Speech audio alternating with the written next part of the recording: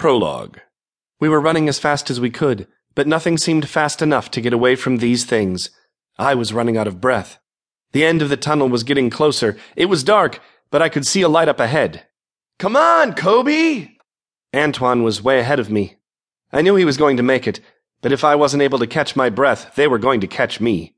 As we got closer to the end of the tunnel, I saw something come into focus. From that far away, it was difficult to see what it was. Within seconds, Antoine had reached it. I had to wipe the sweat from my eyes and squint to tell he was beginning to climb a ladder made of rope. "Antoine, where do you think that ladder leads?" I hollered, severely out of breath. "You mean you don't know?" Antoine yelled back. "What?" I kept running and was stunned at what I saw when I got there. Antoine was already up the ladder and safe. Well, safer than I was. I looked up, and then I took one last glance back to see where they were. That was a mistake. Green onion cream cheese breath. I could hear them yelling at me. I could smell their breath, and it wasn't pleasant. One of them said, "Get up!" I thought that was kind of weird, but that's what she said. "Get up!" And the breath. Did I mention the breath these things had? It smelled like green onion cream cheese. Now, I happen to like green onion cream cheese, but I do not want it breathed in my face under any circumstance. I looked up the ladder for a sign of Antoine, but he wasn't there anymore. He must have gone to look for help. I'd like to think that if I was ever in the position to save my friend or go and save myself, I would choose to stay and get my friend out of trouble. But, being the slow, fat kid, I will never be in that position. They were upon me now, and I could smell them stronger than ever. It was that same cream cheese breath, but now it was mixed with my sister's hairspray. Something didn't feel right. "Get up! Come on, Coby! Honestly, you're going to make us late for school. Again! I almost have perfect attendance in the bag, and you're not going to ruin it for me." My sister stormed out of my bedroom, ripping the covers from my bed and throwing them onto the floor as she left. I found myself wanting to go back to sleep to face the beast. Anything was better than my sister, Jill. She was the pits.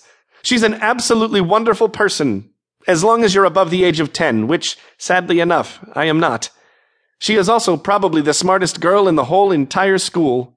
I managed to rush and get ready before Jill got too mad. I got on the bus just in time to hear her tell the bus driver and all of her friends that we'd have been on the bus a lot earlier if I hadn't taken my sweet little time getting ready. I made my way to the back of the bus, and the gang was all in their usual spots. There was me, Antoine, Davy, Tommy, Messins, he's a slob, and Fat Boy. I'd be Fat Boy if it wasn't for him. On this particular day, Antoine brought in this toy that his parents had bought for him the night before. His parents were always buying him something so he'd shut his yap.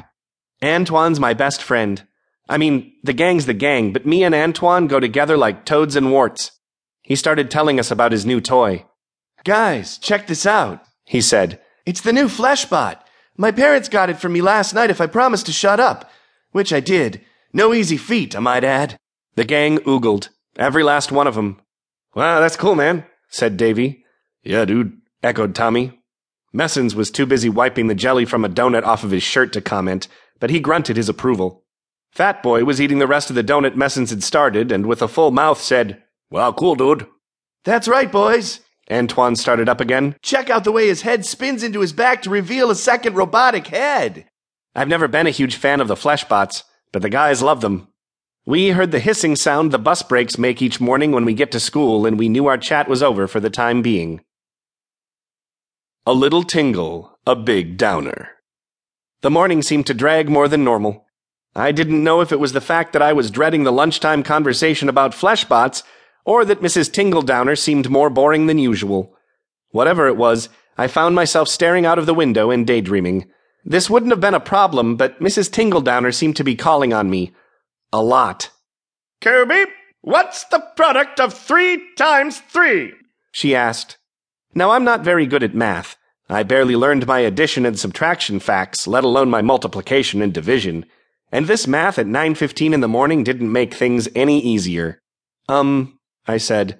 I just needed a minute to think. "Oh, for heaven's sake, will somebody please help Coby out?" She paused for a minute to give everyone the chance to look in my direction.